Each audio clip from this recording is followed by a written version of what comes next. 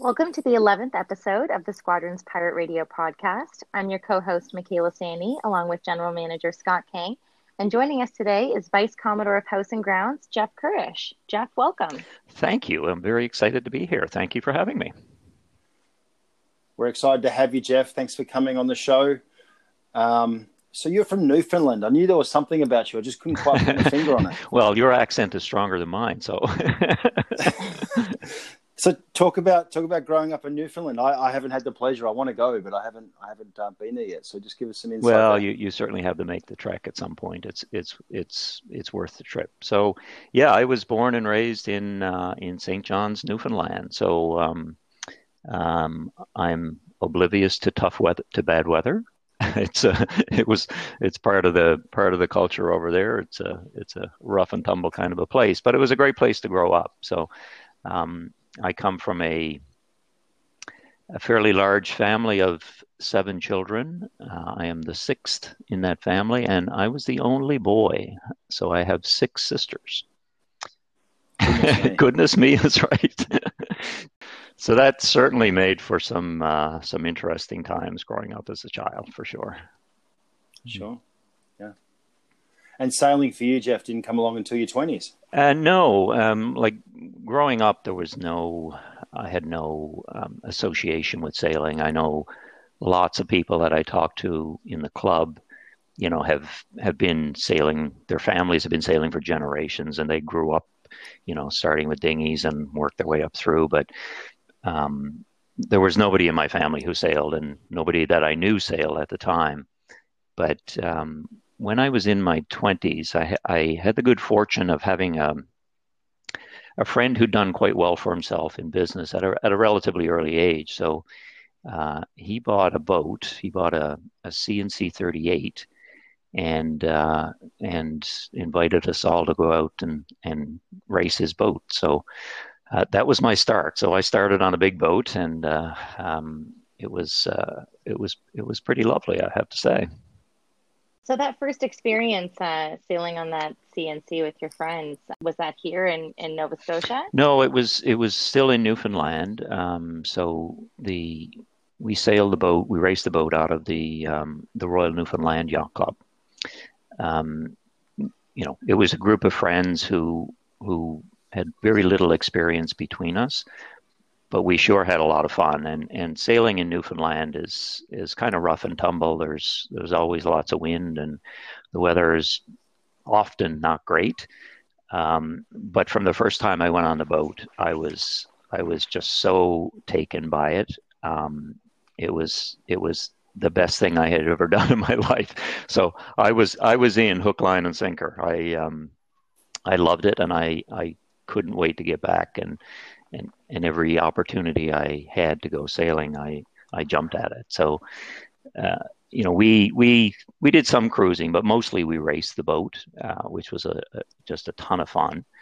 And we did that for several years on the CNC 38, and then the gentleman I was sailing with, he sold the boat and bought a brand new CS 36, which we continued to race and did probably a little bit more cruising with. But all in all, it was a ball of fun from day one, and I loved it. The infamous St. John's Day race. Why is it infamous, John? So the St. John's Day race was a race. Well, essentially, the Royal Newfoundland Yacht Club, to sail from there to St. John's is about an 8 or a 10-hour sail, because you have to go out around the coast. So the way the race worked was, on Saturday, all the boats from the yacht club would sail around to St. John's, and we'd all raft up together in the harbor. And the place we would raft up, you're literally about a 2 or 3 minute walk from George Street, which is it's just wall to wall bars. So you take a whole group of people overnighting on a boat, and you put them downtown St. John's in bars, and you can only imagine the antics that went on. So there were some wild and crazy times. And then, of course, bright and early the next morning, the race started. So the race was from St. John's Harbor back to the yacht club. So, it was an 8 or a 10-hour day of racing. So it wasn't unusual to see, the boats jockeying back and forth in the harbor, getting ready for the race, while there were bottles of vodka and Clamato juice being passed around to make Caesars to get the crew back up and functioning again for the race back home. So, there sounds like a few slow there were starts some there, I think. yes, there were some slow starts, and some pretty wild and crazy stories came out of that for sure. So how did you then find your way to the squadron, Jeff? Well, eventually I was transferred to Halifax for work. I moved and I lived out in Bedford, and I had just come from Newfoundland and all of this great sailing experience. So I was missing it dearly. So I bought myself a little boat, which I raced out of Bedford for a couple of years. But then, as is often the case, life gets in the way, and children are born, and there are many priorities. So I got away from it for many years. For probably 15 years, I didn't sail at all. I was just had no access and no time, to be honest with you. But a friend of mine who was a member of the club at the time, he has since moved away, so he's not around anymore. But he introduced me to the club. So I came. I think we had dinner one evening out on the patio, and it was just such a beautiful place that I immediately fell in love with the club. I thought it was, and most people will tell you, if you sit out on the patio on a warm summer evening, there isn't. I don't think there's a better place to be in the city. It's just so beautiful. So I fell in love with the club immediately, and of course, the yearn for sailing came back pretty quick. But when I first joined, the kids were relatively young, but the club, provided many activities for them. So, they took swimming lessons in the pool. They did sailing lessons. And at the time, they did tennis lessons, actually. So, they were busy during the day. And it was essentially like, it was like our summer resort, our summer cottage. So, we spent lots of time there with the kids, and then would often stay over and have a meal there that evening, and the kids would run around and play. So all in all, it was just it was a great experience, and I was hooked. I knew I needed to be part of it, and I wanted to be part of it, and then of course, the itch to sail was getting harder and harder to ignore. Well, we're so happy that you were introduced to the club, and that you and your family fell in love with it. You paint a very colorful picture, and I can just imagine the kids running around on the lawn and jumping in the pool, and post sail dinner on the patio. We had several of the kids' birthday parties there. And then would invite some of their friends to come and swim, and then have a little picnic and a cake, and all of those, I think, were very fond memories that they will remember forever. It was a place. My kids are grown up now, but they still talk about how much they loved it, and how much they loved running around and climbing on the big rock. They loved that part. So we have lots and lots of memories from the club. It was a lovely place to be with kids, and a lovely place to be around in general. And that was before, all of those experiences were before we started sailing again. So that brought a whole added dimension to it. So Jeff, we've had lots of different people on the show who come from all different walks of life, and like you say, who are social members and also sailing members. We've had racers and cruisers. So you're more aligned in the cruising realm. So tell us a little bit about what cruising does for you. Well, I think, I got I had good racing experience, and I certainly enjoyed it. And then before I moved to Nova Scotia, the gentleman that I sailed with in Newfoundland, he bought a boat called a Corbin 39, which is certainly a cruising boat, and it was he bought it just outside of Toronto, so we all went up there and we sailed the boat back to Newfoundland. So that was a very different experience than racing around, the coast of Newfoundland. So, but again, it was the idea of cruising and just moving and seeing different places and, anchoring in coves or tying up at a marina and then moving on the next day. I mean, it was just fascinating to me, and I really enjoyed it. And, the offshore part of it, to get the boat back to Newfoundland, was just a whole new experience, which I really like. So that's kind of what lit the fire in me for cruising. So, it was clearly the direction I was heading. And I think, as I get older and a little creakier, the racing got a little bit harder as well. So, I bought a boat particularly for cruising. It's an Endeavor 42, which I bought in Charleston, South Carolina, and I sailed it up the coast of the U.S. back to Halifax. So, that in and of itself was a lovely cruising experience. And outside of that, some of the places along the coast of Nova Scotia or the south coast of Newfoundland, or going through the Bredor Lakes, it's such a beautiful place. It's such a beautiful country, and it's such great sailing. That sort of experience of traveling and going to new spots, and the overnighting on the boat, and all of that is what, to me, builds into that whole experience of cruising. Yeah, I'm very much like you, where I've now developed my own passion for cruising through the Squadron Summer Cruise with my family. And it's just like you said, it's just, anchoring in different spots, seeing different locations. Have you been able to kind of light that cruising flame for anyone else in your family, like your kids? Well, I've certainly tried. And I think, they all like to sail.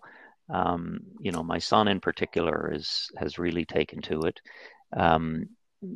At their age, their perhaps attention span is a little shorter than mine, so they do tend to get a little more impatient. But I think it's something that they'll always do and always remember, and hopefully, as they get older, that they will be drawn back to as well. We've had some terrific experiences, anchoring overnight and tying up in Lunenburg, or going up the LaHave River, and those sorts of things that, we'll always remember for sure. Well, it's certainly a skill that I would love to have, to be able to take a boat, and go cruising, wherever I fancied. And like you said, drop anchor in little coves, and the whole romance of that, to me, certainly resonates. And as I get older, well, that's what happens. It's called natural selection,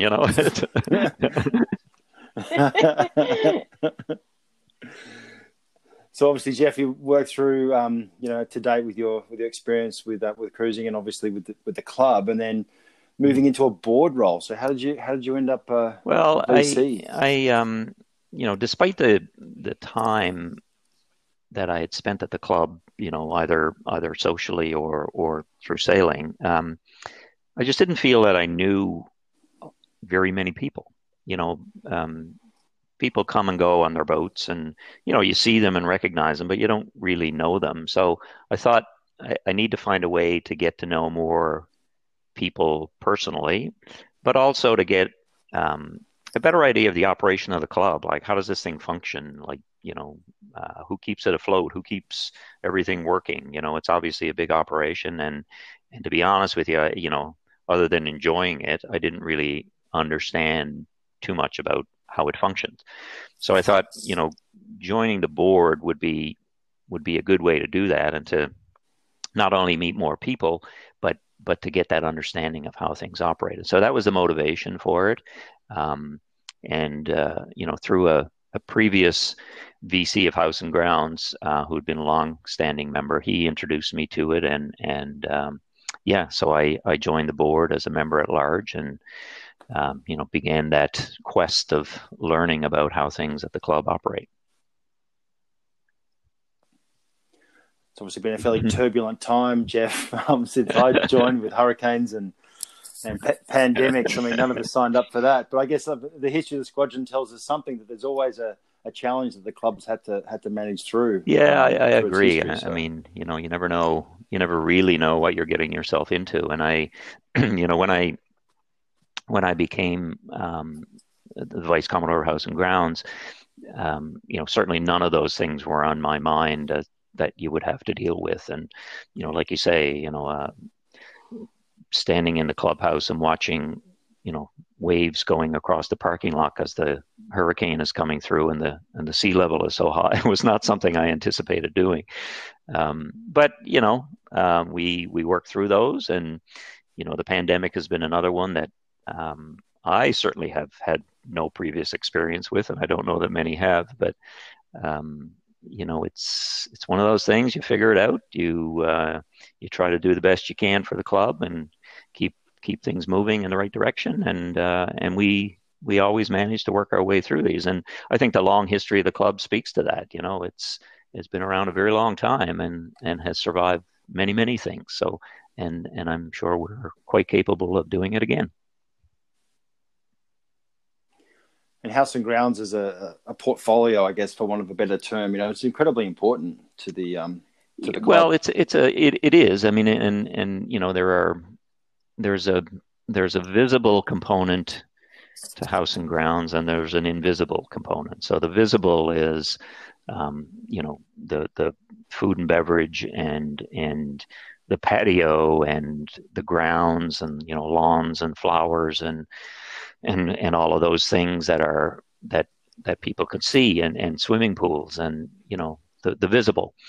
But there's also the invisible, which is all of the the below ground infrastructure, if you will, that an organization of this size and buildings of this size need to operate. And it's pumps and plumbing and water filters and pool liners and change rooms and all of the things that are not necessarily in people's view all the time, but are also a critical component of keeping everything operating. So that component of it has been fascinating to me as well, in terms of how complex the organization is and how much infrastructure really exists to keep things flowing and to keep the club operating as it does. Has this role changed your perspective on the club, to kind of see behind the curtain, the mechanics of it? I think 100%. When you're exposed to and you see all of the components that come together to make an organization of this size function and run and hopefully run well, it changes your view on things. You don't take anything for granted. I know that when I first became a member, and you're relatively oblivious to all of this. You showed up and you ordered a meal or a drink, or you took the kids to the pool, or I didn't give any thought to how does all this happen, and there's certainly a lot to it, and you get that appreciation by being involved, and certainly in the role of Vice Commodore of House and Grounds, I've learned so much. It's been fascinating for sure. So Jeff, that Endeavour 42 that you mentioned that you purchased, was that there's if you're of a certain age, you'll remember the television show Miami Vice, where. I am too. Michaela, I don't know. She probably doesn't remember, but I think right now. Yeah, yeah. I think Miami Vice came out in it was in the 80s, like maybe 84, somewhere around there. Yeah, and the the star of the show was played by Don Johnston, and his character in the show was a detective by the name of Sonny Crockett was his name. And anyway, this is sounding so good. I have to look up but Sonny show. Crockett was the coolest man alive. Like, he was just so amazingly cool. Like he started wearing T-shirts with Armani jackets, and he single-handedly boosted the sales of Ray-Ban Wayfarer sunglasses like by multiples. Everything he did was so cool. He had a permanent 2-day beard growth that never got any longer or shorter. So, and it actually generated devices to be made to allow people to get that look, right? So, yeah, Mick, as popular culture goes, it was huge. It was huge. I'm very intrigued. I'm sure the fashions now would look very different, but at the time he was very cool. Anyway, all of that to say that in the show, Sonny Crockett lived on a boat, and he lived on an Endeavour 42. However, buying an Endeavour 42 has not made me cool in any way, shape, or form. None of it rubbed off on me. So. I don't believe that for a minute. But I do tell the story whenever I can. You must own Ray-Bans, I'm sure. Well, my homework assignment, Jeff, is to get you in a 3-day yes, and a white suit. Yes, a T-shirt, Armani suit. Yeah. Let the locks grow out a little bit, and then we're going to have trouble with the locks. I'll tell you right now.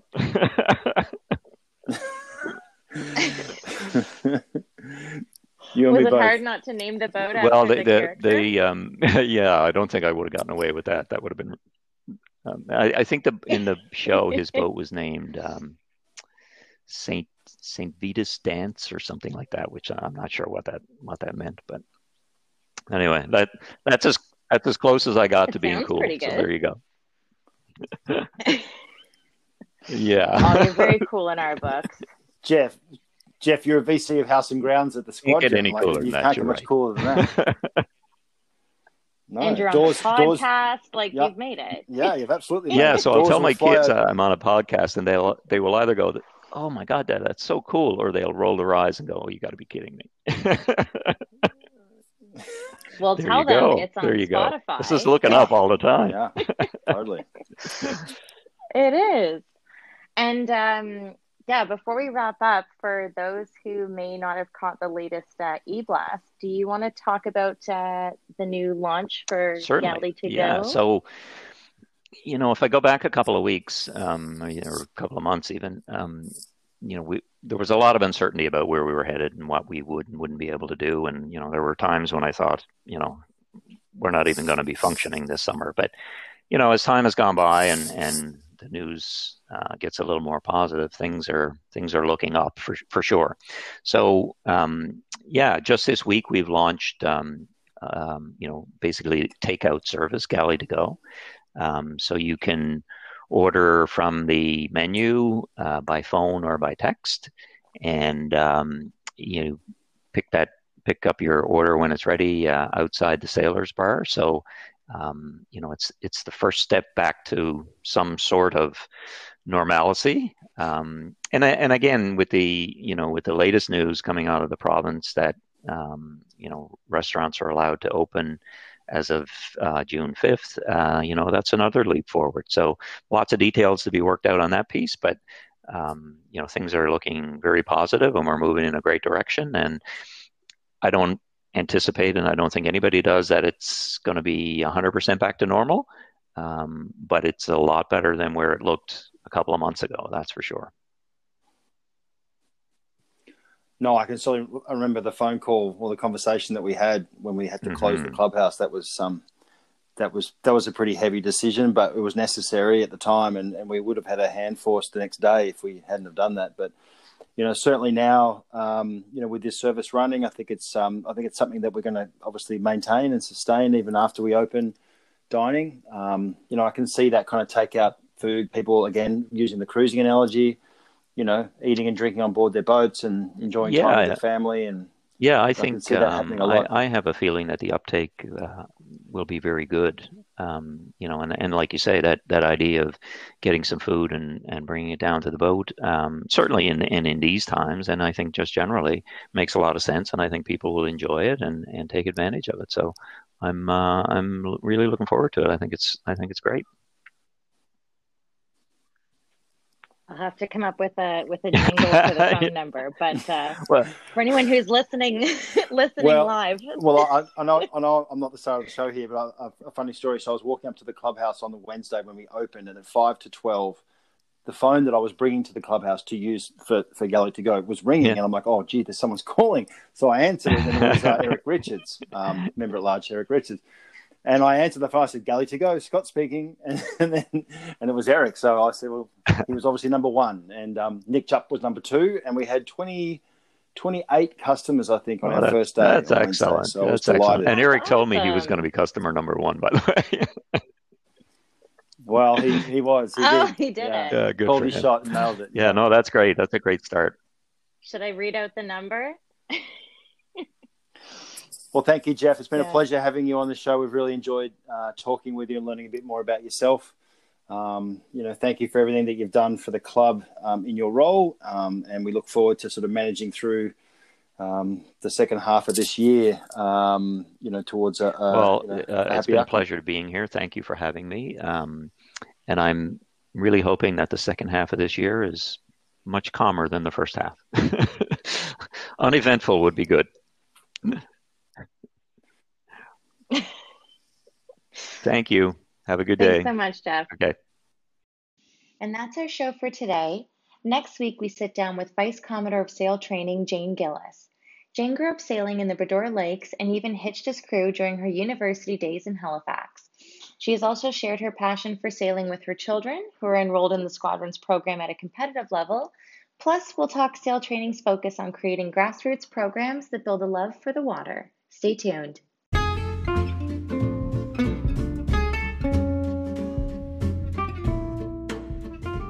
The Squadron's new Galley to Go menu makes it quick and easy to order takeaway service by call or text.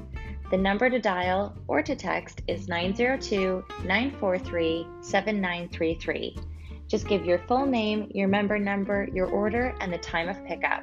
Members are to pick up orders from the Sailors Bar entrance.